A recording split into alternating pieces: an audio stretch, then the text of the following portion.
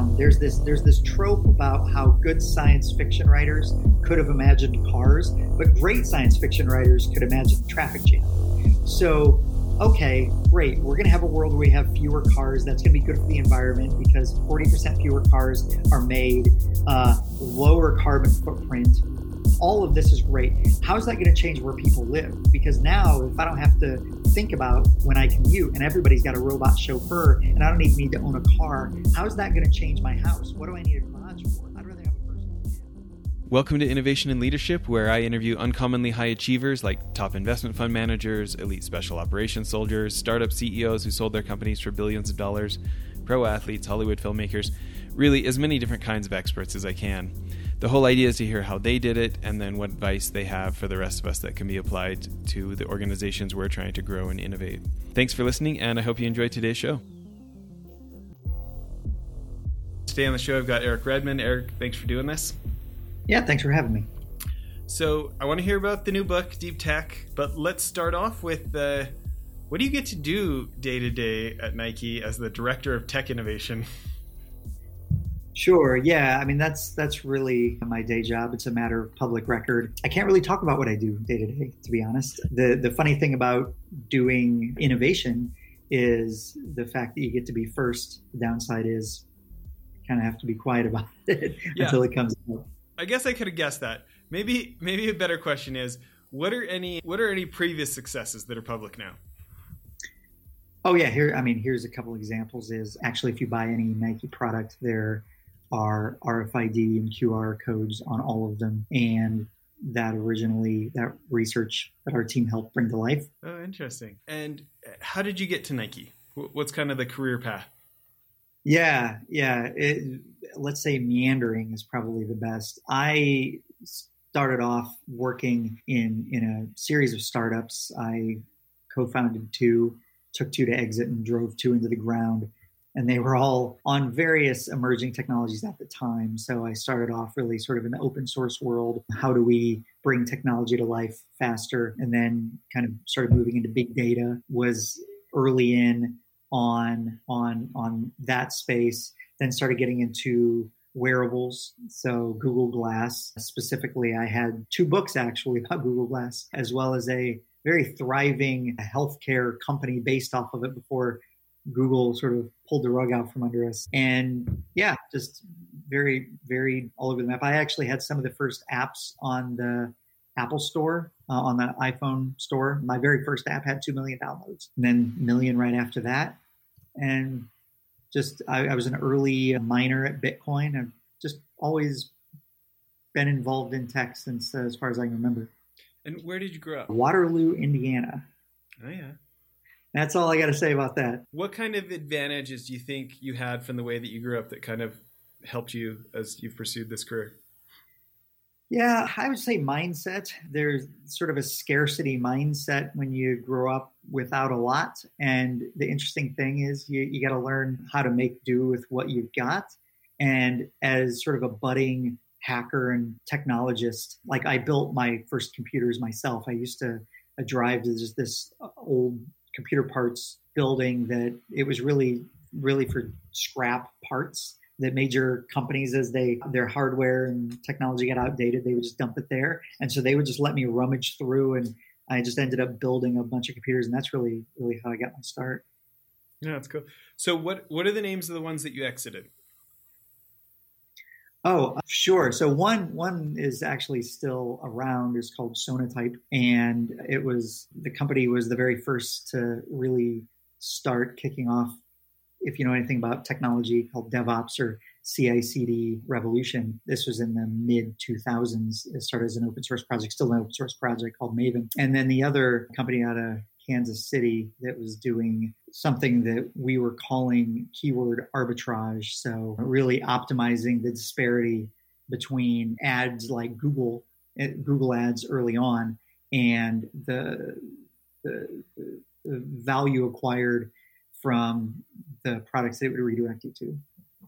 Oh, very cool. So I'm interested in why go back to the corporate machine after entrepreneurship. Like Nike's cool, don't get me wrong, but my guess is there was a bit of there was some back and forth. Yeah, mean, I had a kid. That's the short answer. Yeah. I had a kid. I'm local, and I'm like, this seems like a really cool place to work. I mean, I've always had a ton of respect for the company and for the brand. I mean, just like everybody else, I just grew up with this sort of omnipresent brand everywhere. I was a runner actually in high school. I was in the state champion in one of the track events. What distance? And it was 4x800, so it was a relay. So it's not that impressive. It wasn't an individual thing. But beyond that, that's how I started. And then I found out, wow, there's just a lot going on here. Very cool. I'm sure that's a really competitive position. What do you think it is about your background that they wanted you? It's hard to say. I don't know. I would say having a varied experience always helps. Being in the right place at the right time always helps. Yeah, sure. Well, I'm really interested in the book, especially because, the little I know about it already has big implications for the finance world as well. Probably every company on it, but especially us, I feel like in certain ways. Can you kind of talk about just quickly tell us what the 8 technologies are that you cover and just a little bit of an elevator pitch on the book. And I've got some specific questions for you.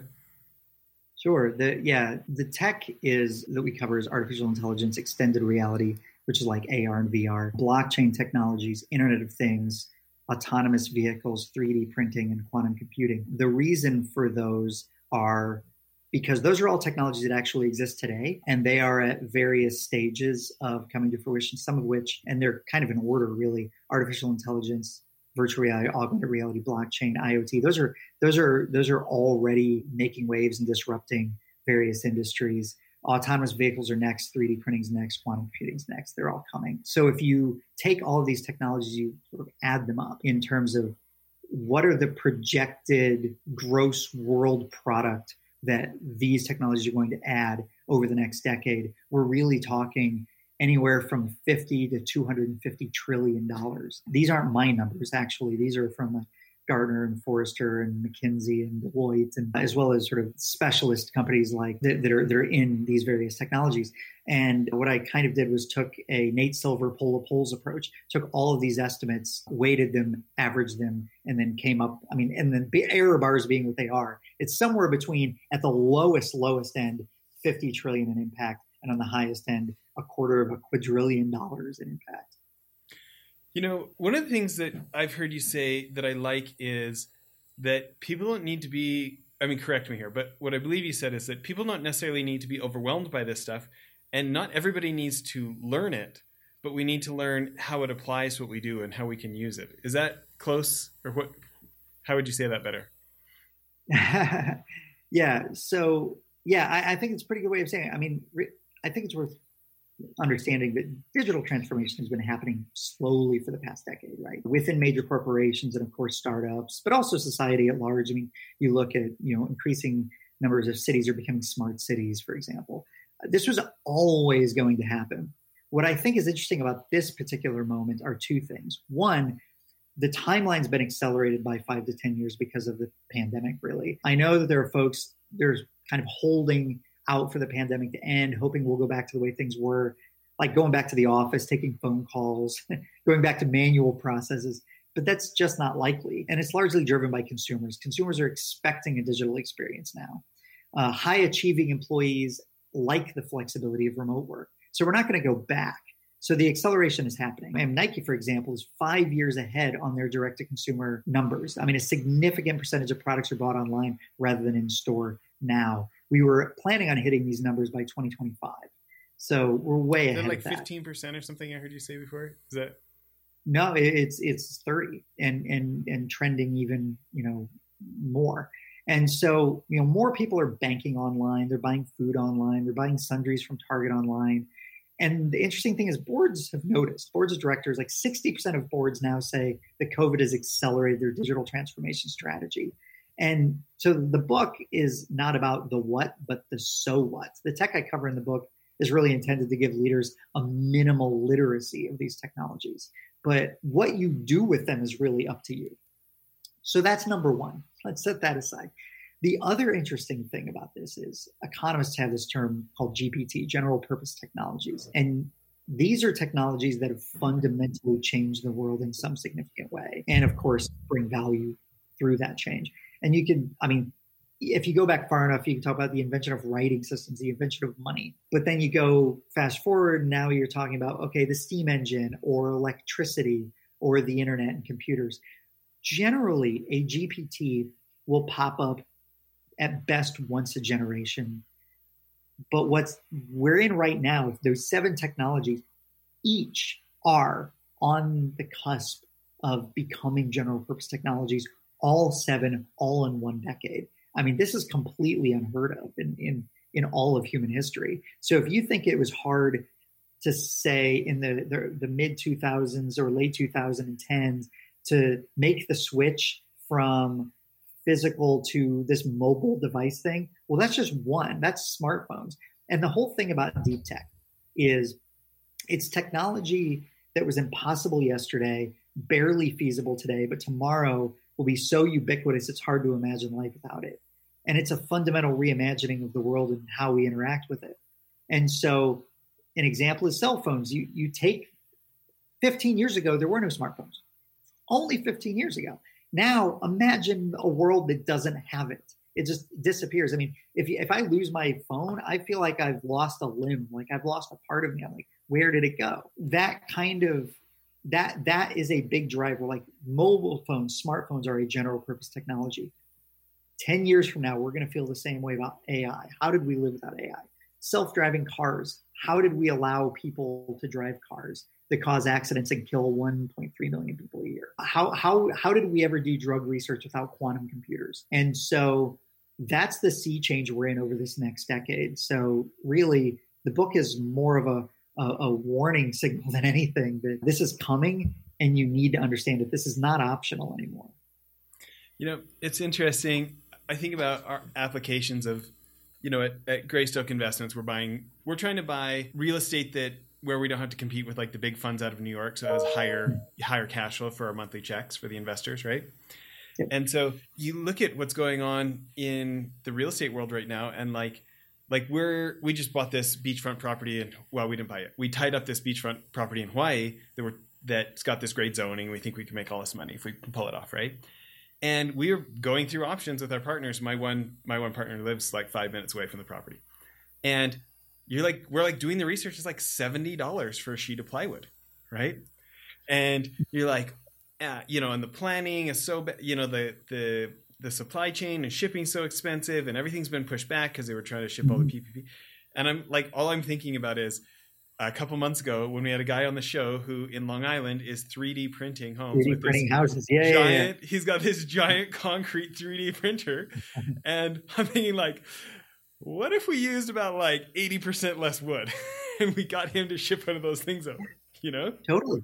Yeah, absolutely. I mean, I love that you brought that up, because that's one of my absolute favorite current day examples. Is the price of wood is through the roof. 3D printing homes are valuable. I've got a very simple set of rules of thumb about realizing what technology is going to happen next. I mean, this is literally what my job is. It's like, what's going to happen next? What's worth looking at? What's worth investing in? What's not? And there are 2 things. One, is it technically, physically possible to do this? Because if it turns out it's not possible, I mean, you can talk about cold fusion all day long, but until it actually happens, it's just a hypothesis. It'd be a cool thing, flying hover cars. Sounds great. Until it's out there, it's just a cool theory. So don't even worry about that kind of stuff. But once it exists, and that's the interesting thing, is all the technologies I cover in this book all exist today in some form. They might not be ready for prime time yet, but they do exist. So check. 3D printing houses, absolutely.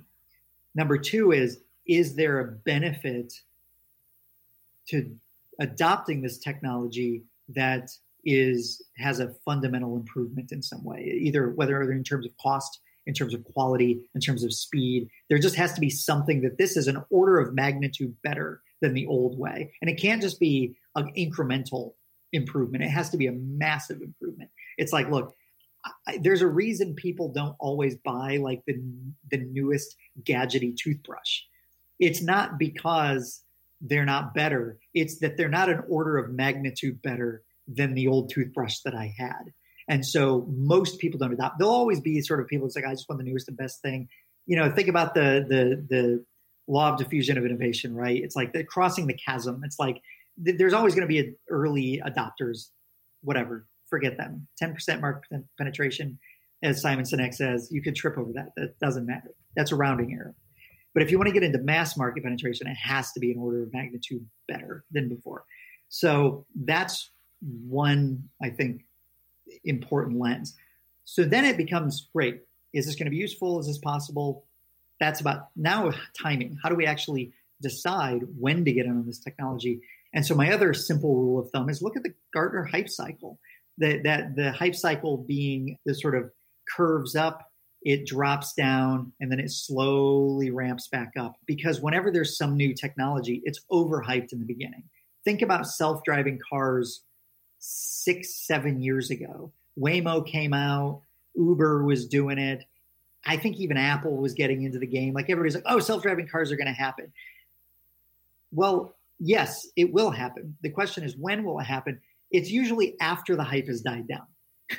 It's on the far end of the hype cycle. Don't get on the upswing of the first hype. Wait until it falls, then get on. And I mean, this is almost like a rule of gravity. Look at Bitcoin. People were so there was the first hype in 2017 where Bitcoin hit up to 20,000 and then it fell. That's when you buy because there actually is utility here and it actually is better than many other stores of value. And so if you would have bought at the trough, I think it dipped something down to like 5,000 a coin. Then it hit up to 60. So now, I mean, we don't need to talk about Bitcoin per se. You're talking to a cash flow guy, so I struggle with Bitcoin. Well, personally, in terms of cryptocurrencies, I'm much more bullish on Ethereum because Ethereum is actually useful in a lot of ways in the sense that it sort of creates this system of smart contracts where you can sort of automatically initiate transfers. We can also build on top of it. So like NFTs, non-fungible tokens, things like that. So don't get into NFTs now. Like we're in the hype cycle. Wait till it crashes, then get into NFTs. Well, you think about that, so I'd love to give you some of my baby ideas of how we could apply this stuff in my world and then have you take it a step farther. Is that okay? Sure, okay. Yeah. So I'm thinking blockchain, right? Mm-hmm. I'm not going to have to waste money on title insurance and I'm not going to have to take so long with the lawyers and all these things. If I could be transferring title of these big commercial real estate buildings via blockchain and it's actually more secure than having the lawyers waste all the time that they waste, right? Less time, less cost. I think about like autonomous vehicles, right? Everybody hates malls right now. They're like, oh, all shopping's going online, Gap's going out of business, whatever. And it's like, I look at guys that like Bruce Flatt at Brookfield. They're like, no, don't you understand? It's like 100 acres, the best real estate in town. You just got to reimagine it. It's, yes, get your clothing store out of there, but put in your, Tesla showroom or your Amazon room or, like you can see if Nike's going this digital, like you go there to go see all the cool stuff and it becomes like the showroom and the experience and then you order it online, right? Mm-hmm. Put in the experiential restaurants and apartment buildings above and store like if everybody if there is enough autonomous vehicles, you can have like one of those multi-story car things way off in the corner of the parking lot where nobody ever wants to park because the self-driving car can drop you at the front, drop you and your wife off for your anniversary at the nice restaurant, drive itself to the back corner and put itself up, right? And you can move more of this parking lot into more real estate. What were you going to say? 95% of a car's life is spent idle, just sitting there. There have been estimates, I think it might have come from Barclays when they did a research on this. The estimate is that we will require 40% fewer cars once autonomous vehicles exist. And the argument being that, well, why do we even need a car to sit around and park itself? Why park at all? Why not just go to pick up the next person and pick up the next one and pick up the next one? 30% of an average city's space is, as you said, parking lot. Well, imagine when you can reclaim all of that, because it is very often very prime real estate. And so there are companies or there are architects now that are actually thinking about this in advance, saying, all right, we're going to build a parking garage because we need them today. However, let's think about, as we're designing them and building them, how they could then be repurposed as maybe a commercial building without having to tear the whole thing down and structurally rebuild it. And so now is the time to start thinking in that way, because yeah, it's going to come faster than I think many of us realize. I mean, I talked about self-driving cars as an example of something that sort of hit the hype cycle and then it dies down. Well, what people forget is, like, at the far end, once the hype has died, it goes into something called the trough of disillusionment. They have names for all these parts of the curve. And then it goes up the slope of enlightenment, which I absolutely love that term, because it's like, now it's like, this is where the real work is happening right now. When you are not talking about self-driving cars, that's when all the interesting stuff is happening, which is why, I mean, just to be clear, like, I'm very heavily leveraged into companies that have heavy self-driving car holdings, because I believe in that so much. Basically, GM and Google right now, there's not a whole lot out there. So what I think is really, really interesting about this is, okay, thinking even further down, there's this trope about how good science fiction writers could have imagined cars, but great science fiction writers could imagine a traffic jam. So, okay, great. We're going to have a world where we have fewer cars. That's going to be good for the environment because 40% fewer cars are made, lower carbon footprint. All of this is great. How is that going to change where people live? Because now, if I don't have to think about when I commute and everybody's got a robot chauffeur and I don't even need to own a car, how is that going to change my house? What do I need a garage for? I'd rather have a personal gym than just, a garage. I'd rather just Uber everything and borrow as I need it. So I hop in a car, I can get anywhere I want. Now I can live outside the city. So what's the value if I could just go out for a drink and then have a car pick me up and take me home? Why do I need to live 3 blocks away? Just, there's those ramifications. Then you think through the downside. This is where I think things get funky, is 1.3 million people currently die every single year. Self-driving cars presumably will adopt them when they're better than human drivers. That number will go down. Maybe not down to 0. Ideally, let's say that in the best case scenario, we go from 1.3 to 0 deaths a year. However, what are the ramifications of that? Well, guess where our number one source of organ transplants come from? Automobile accidents, healthy organs generally, because they tend to be younger and healthy and not diseased. And so what do we do in a world where we have fewer organs available? 3D print. Now we can 3D print organs. And so it's like, there's this and that and that and that. I absolutely love also your comment about what do we do with blockchain. I mean, blockchain is really a representation of trust, where agents don't necessarily have a reason to trust each other. That's why the Bitcoin ecosystem works so well, because everyone has an incentive to cheat, but everyone has an incentive to make sure no one else cheats. And so it's sort of the prisoner's dilemma writ large. And so they've created sort of this mathematical structure in such a way where there's this concept called a 51% attack. It's actually possible for someone to own 51% of the network.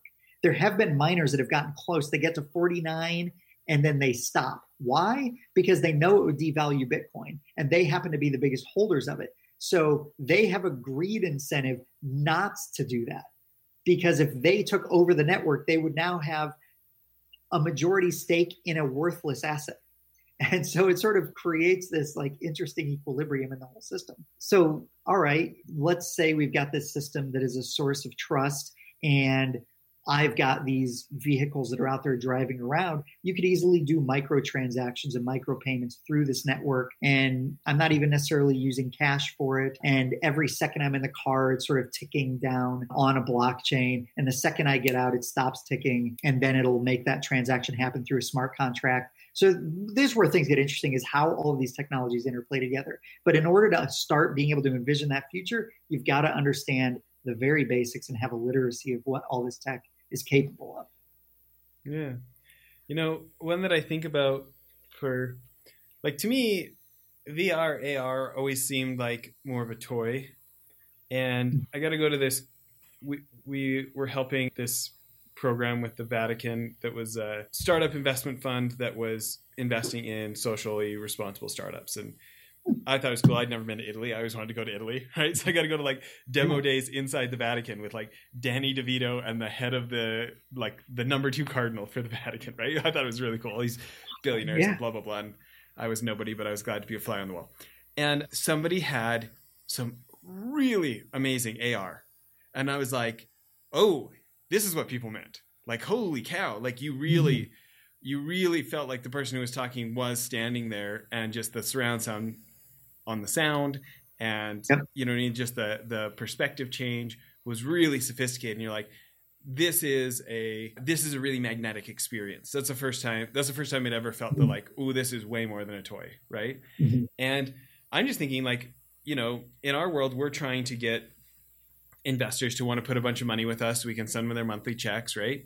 And I'm thinking like, imagine if they go to GreystokeInvestments.com. We've got all the stuff you'd normally expect, and we're saying like, click here for the AR experience or the VR experience. And they can either go outside and now see the AR of the new building we want being built right in front of them in a field, or a VR experience of come walk through our stuff and really feel like, you know, Hawaii sounds great. Come see what it feels like to be at our property. You know? Yeah. I don't know.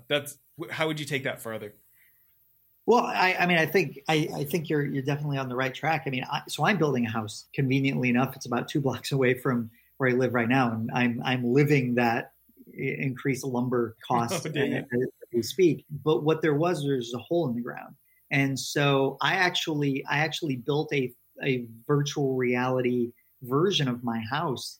I've got my Oculus Quest here, and what's interesting is it totally changed how we go about building our house, because my wife's got a style and I've got a style, and we already have furniture, for example. And it definitely kind of inverted the experience a little bit, because everything isn't settled. We could move walls around. We could decide whether we wanted built-ins or not. And so what we did was we just placed things virtually in a building that didn't even exist yet. And you'd look around, you could walk around and be like, oh, okay, I want to put our buffet here. We don't need this wall. Let's just take this wall out. And then we could have the conversation with the builder, and he's like, oh yeah, no, that's no problem. Let's do that. Let's take that wall out. It's definitely that's not something I think we could have easily done or envisioned before being able to virtually walk through, if it were just drawings on a piece of paper. Because we wouldn't have known whether this would have, how it would have felt. What you're describing is sort of this sense of presence. I mean, this is the big thing. And this is something I harp on in the book a lot, is virtual reality isn't valuable because it's a cooler computer screen. Virtual reality is valuable, as well as mixed reality and augmented reality, because it creates a sense of presence more completely. You know, right now we're talking on Zoom or Squadcast. We're talking on a video screen. That video screen is nice. It's better than a complete phone call. I can see you, but that's about it. It doesn't go much beyond that. It doesn't feel like you're really here, other than incrementally more than a phone. But when you're in virtual reality, there have been studies that actually show this actually fires more neurotransmitters of a wider variety, including things like oxytocin, which is like the social chemical that your brain produces that makes you feel more there. There's a really great video that came out a few years ago called Clouds Over Sidra. And what this guy did, he was a filmmaker that went to a Syrian refugee camp and followed this little girl around and her family around. And it gave you a sense of presence. It made you feel like you were there. And then what he did is he took this video, he took this VR headset and went to Davos. He went to the UN. He went to all of these events that all these important people that are making decisions that affect billions of people's lives that might not had the desire or interest or even thought about going to a refugee camp and seeing what it was like, try it on, and then they felt like they were there. They felt moved, and they felt moved to action. And I think that's probably one of the more valuable emerging technologies that are coming out, because it's going to fundamentally change how we connect as humans more than the others, which I think, like, AI is great, but AI isn't going to make us feel a closer sense of connection to each other. It's just going to be artificial brains doing artificial brain things. But XR is, probably the most exciting of all. And this is why you'll hear a lot of talk about the metaverse. And the metaverse is sort of, you can think about it as the web 3.0, or some people call it the spatial web. But this idea of the next evolution of the internet, the next evolution of the web is really going to be sort of this blurring of the physical and digital world with what is real. I mean, I've been reading this French philosopher Baudrillard recently, and he's been talking about this since the 60s about what is simulation, what is real, what is not real, and it starts getting mind melting after a while. But it's not just dry philosophical text anymore. Now it's something we're going to have to live with. Like Ready Player One? Like, what are we talking here? Yeah, it really is. It's like, I mean, Ready Player One as a start, I'll give a really good example, is Gucci just came out with an NFT for a virtual bag. I think it costs $20,000, which is more than the physical bag would be. And so some people will look at that and be like, that's crazy. Why wouldn't you just buy the physical bag? It's like, but you're kind of missing the point. The virtual bag has value in itself, right? Think about Gen Z. Gen Z do not have a divide between their digital self and their physical self anymore, especially with COVID and the pandemic. They've been locked down during some prime years of their life. They don't have a physical persona and a digital persona. They just have themselves, and they're melding the two. The metaverse is sort of the next evolution of even that, and saying, all right, once society has understood and so completely accepted that, look, this Louis Vuitton wallet that I have was probably not worth $500. Why do I have it? Because every time I pull it out, I feel awesome.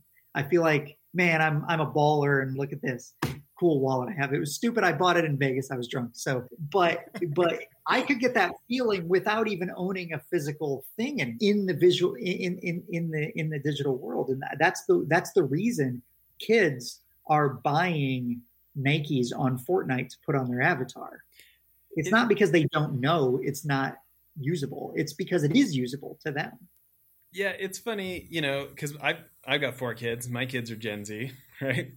Mm-hmm. And my 10-year-old the other day came in, is like telling us, why he needs some money so that he can buy an in-video game purchase, whatever, right? And he's just convinced that he needs it. It's going to be so much better. It is interesting to see the evolution. The one that I maybe I'm probably less familiar with, except, just maybe like the headlines, but in what ways do you see quantum computing changing things? What's interesting is just a couple weeks ago, there was a company called, I believe it's Cambridge Quantum, and they found a significant quantum speed up to Monte Carlo problem. The Monte Carlo problems being sort of this, mathematical underpinnings of all kinds of investments. I then saw JP Morgan is starting to hire quantum quants, because it turns out that you can actually leverage quantum computing today, to get some supremacy, some speed up over classical computers.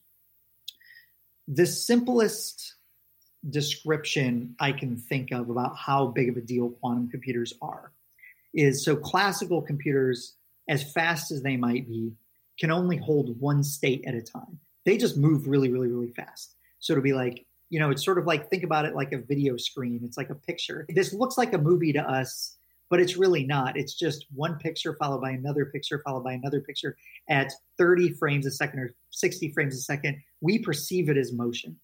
That's how computers actually work. Under the covers, they're just doing one instruction at a time.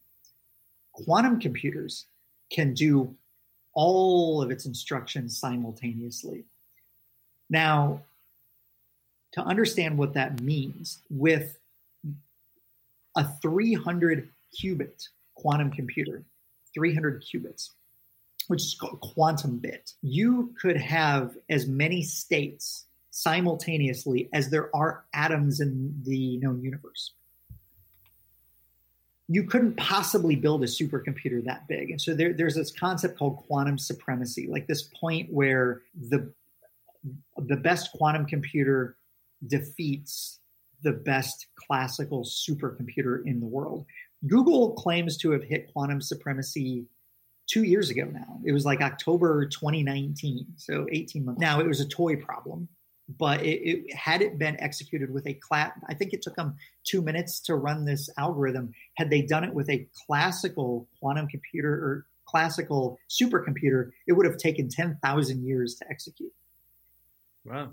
So quantum speed. Now, unfortunately, it wasn't a useful problem. It's completely a contrived toy problem. But that's why, for example, this Monte Carlo thing are becoming very interesting, because now we're getting to the point of, all right, we're getting out of the lab, out of the theoretical into practical use cases. So where quantum computers can be valuable is all sorts of things. One of which is obviously simulation of molecules.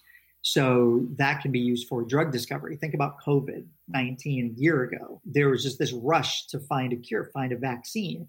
To run simulations requires this concept called protein folding that requires being able to simulate 1,000 molecules at once. It was exabytes of supercomputing execution, as well as people like us donating spare computing cycles to run over months and months and months of time to run simulations on these potential drugs. In a couple of years, this is something that any drug company, any drug researcher could just sit down and run hundreds of simulations in a day. So what's that going to do for making new drugs? I mean, same thing with making new materials, optimization problems, all kinds of things. Yeah, it's interesting. We had a couple of women on the show who recently out of NYU and are landing like contracts with major chemical companies, because the one woman in her PhD program figured out an AI system that would simulate chemical tests. Mm-hmm. And so somebody like, I don't know if this is really a client, but like somebody like a DuPont essentially could create a new chemical like 80% cheaper. And that's with AI on a regular computer. Yes. You know, as you talk about this, it sounds like could drop the cost curve by magnitudes. Yeah, well, and AI is something else. I mean, to run these AI models requires massive compute resources. And so there's a lot of work. It's interesting. Google's quantum computing work actually didn't start with quantum computing. Google's quantum computing work started off as a way of making better AI. That's what they were interested in.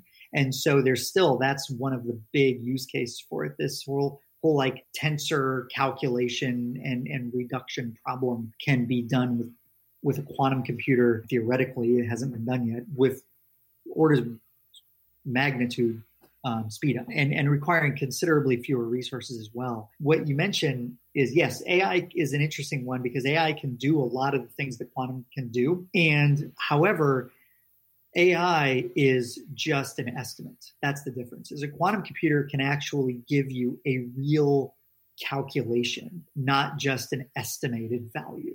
So if you talk about an optimization problem with a quantum computer, you could get like, what is the real ground state, the real optimization? And there are companies like D-Wave, for example, it's like all they do is optimization problems and nothing else, these sort of constrained optimization problems. The jury's still out on whether that's a real quantum speed up or they just built a really fast classical computer. We don't know, but in theory, this sort of quantum supremacy is coming very soon, actually. And in fact, I think right now, I just heard IBM is still on track for 1,000 qubit computer by 2025.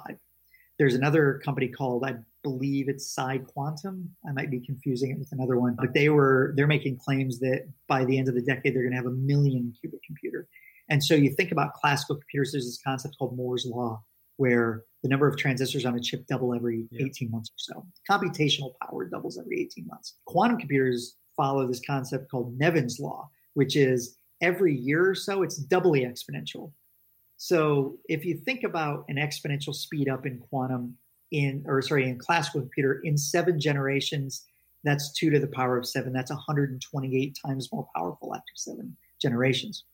You do that same calculation with quantum, Nevin's Law. It's 2 to the power of 2 to the power of 7. So it's 2 to the power of 128. Now we're getting into in 7 generations. What is that? What is a number with 128 zeros behind it? Yeah, like a quantum, like a quadrillion, multi-nonillion or something like that. Just this insane number that people aren't even used to thinking through. But that's why this is so important. Is it's even hard to wrap our head around what we would be like in a world where we have this sort of doubly exponential speed of computing power. Well, it makes me think about when my dad watched Star Trek and basically they were doing FaceTime on iPhones. Yeah. But it was Star Trek, right? So when you think about the applications of great, now you've got all this processing power. So there's drugs or chemical synthesis. What are other things that come to mind of if we had that much computational horsepower, things that we could be inventing, things that we could be figuring out? Yeah. On space travel calculations or what I think is when these things get more interesting is when they start becoming recursive and making themselves better. My favorite example is you can, with a simple 3D printer, you can build new 3D printer parts on it and improve it. With AI, there is now AI that's starting to design new AIs. So they get better than anyone could possibly design themselves. Quantum is the same thing. I mean, you got to think about quantum computers still made out of physical systems. So if you're able to simulate that physical system using a quantum computer, you could create better quantum computers, better than a human ever could. So suddenly you've just got not to get too sci-fi about it, because now we're talking a little bit down the road, maybe 20 or 30 years. But now you're talking about the singularity. Once we've hit this point where we have quantum computers that are simulating themselves and simulating AI to improve themselves in this just endlessly fractal, it's like quantum and AI all the way down. It's hard for us even to wrap our head around what that's going to change, which is why I tend to not do that. That's why I never call myself a futurist. I'm more focused on this decade. This decade, what's happening already now, let's just assume will likely happen for the rest of the decade. So look at the year 2030. What will the world be like? Pretty similar, I hope, and I believe, like now, just with all of this new technology. So how can we make intelligent steps so that as we decide what to invest in and what to focus on, we're all prepared for it? So I'm interested, what are your news sources? Where do you read? How do you keep up on what's happening? People ask me that all the time. I always have a very disappointing answer, which is I have a social network. I know a lot of these folks in these research labs and practitioners that are in these places. I tend to let them do the filtering for me. But that having been said, people send me things all the time. I'll give an example. Is I become this big fan of this metaverse writer, Kathy Hackle, who writes for Forbes. And so she's been sort of educating me on the metaverse, which is kind of this next phase of collection of technology. Because it's not just about AR and VR. It's also about AI. It's also about Internet of Things and wearables. It's also about blockchain, cryptocurrency, and non-fungible tokens. So you sort of put all of this together into a soup, and then they just call it the metaverse. I don't know, follow me and I try to share what I learn as much as LinkedIn. Yeah, for sure. That tends to be where I'm most active. If you follow me on Facebook, you'd be very disappointed because you get a lot of pictures of my kids. Too funny. Well, tell everybody what they can get at deeptechbook.com. Obviously they can come pre-order the book, right? Yeah, well, it's out now. Yeah, but deeptechbook.com, it's also available on Amazon, hardcover, paperback, digital, as well as an audiobook. And beyond that, I'm trying to make sure that it's a living document and adding more to it over time. So my hope is that there will be a second edition and a third edition. So this 7 will become 10 and 13 and on and on. Very cool. Well, what's one of the best pieces of advice you ever received? Ooh, that is a great question. My uncle would always say that opportunity knocks, but it knocks very softly. And so that's, I think, been my lifelong goal, is to just be aware of what's coming down the pipe and be open to opportunities that you might not be the path that you thought you were going to go down. I thought I was going to stay in startups forever and found a lot of tremendous opportunities where I am now. And especially when you're talking about digging into emerging technologies and trying to learn really emerging technology, forget about the technology, it's just a tool. Where the future is going to be, pay attention to things that I think most folks don't. I don't read the Wall Street Journal to decide, hey, what hot new technology is coming. I talk to 7-year-olds and they'll tell me what they're interested in. And I'll tell you, 5 years from now, they're the ones that are going to be driving the narrative. What's next? Interesting. What's one of your favorite things about working at Nike? It's easy to experiment with good ideas. Probably it's easy to make sparks. There's a lot of energy there. It's a very positive environment. And yeah, if you got a great idea, you're often given a lot of leeway to run with it. You just have to deal with the consequences, good or bad. That's a really high compliment. I've got to say, we have chief innovation officers from other big multi-billion-dollar Fortune 500 companies on here, and folks, and just other corporate innovators. And what I hear a lot is like, oh, I have a lot of leeway in this one little thing, and then when I bring it to but there's a lot of people like, oh, that's nice that you kids are playing with that. We're doing the real business attitude from a lot of the rest of the organization. And just like even the tone of the way you described it, I think it sounds like you're having a different experience than some of them. I mean, that always exists. I mean, sure. I would say anytime you have a group of people, especially if the group has been around for a long time, or the organization's been around for a long time, you're definitely going to get folks say, look, we've been doing it this way for 40 years. Who are you? But I don't think that should be a deterrent. And, I think it's good to have a big tent mentality. Bring those people in, let them understand. And like you talked about, you tried on virtual reality. Reading about virtual reality or hearing about virtual reality is like having the taste of food described to you. It's like, it's only going to get so far. Sometimes you just got to try it.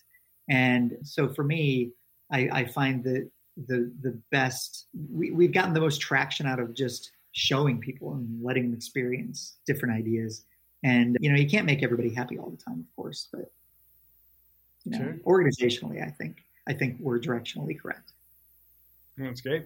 Well, congrats on getting the new book out. Yeah, appreciate that. You bet. Great to talk to you here. Mm-hmm. Take care, Jess. Okay. Bye, everyone.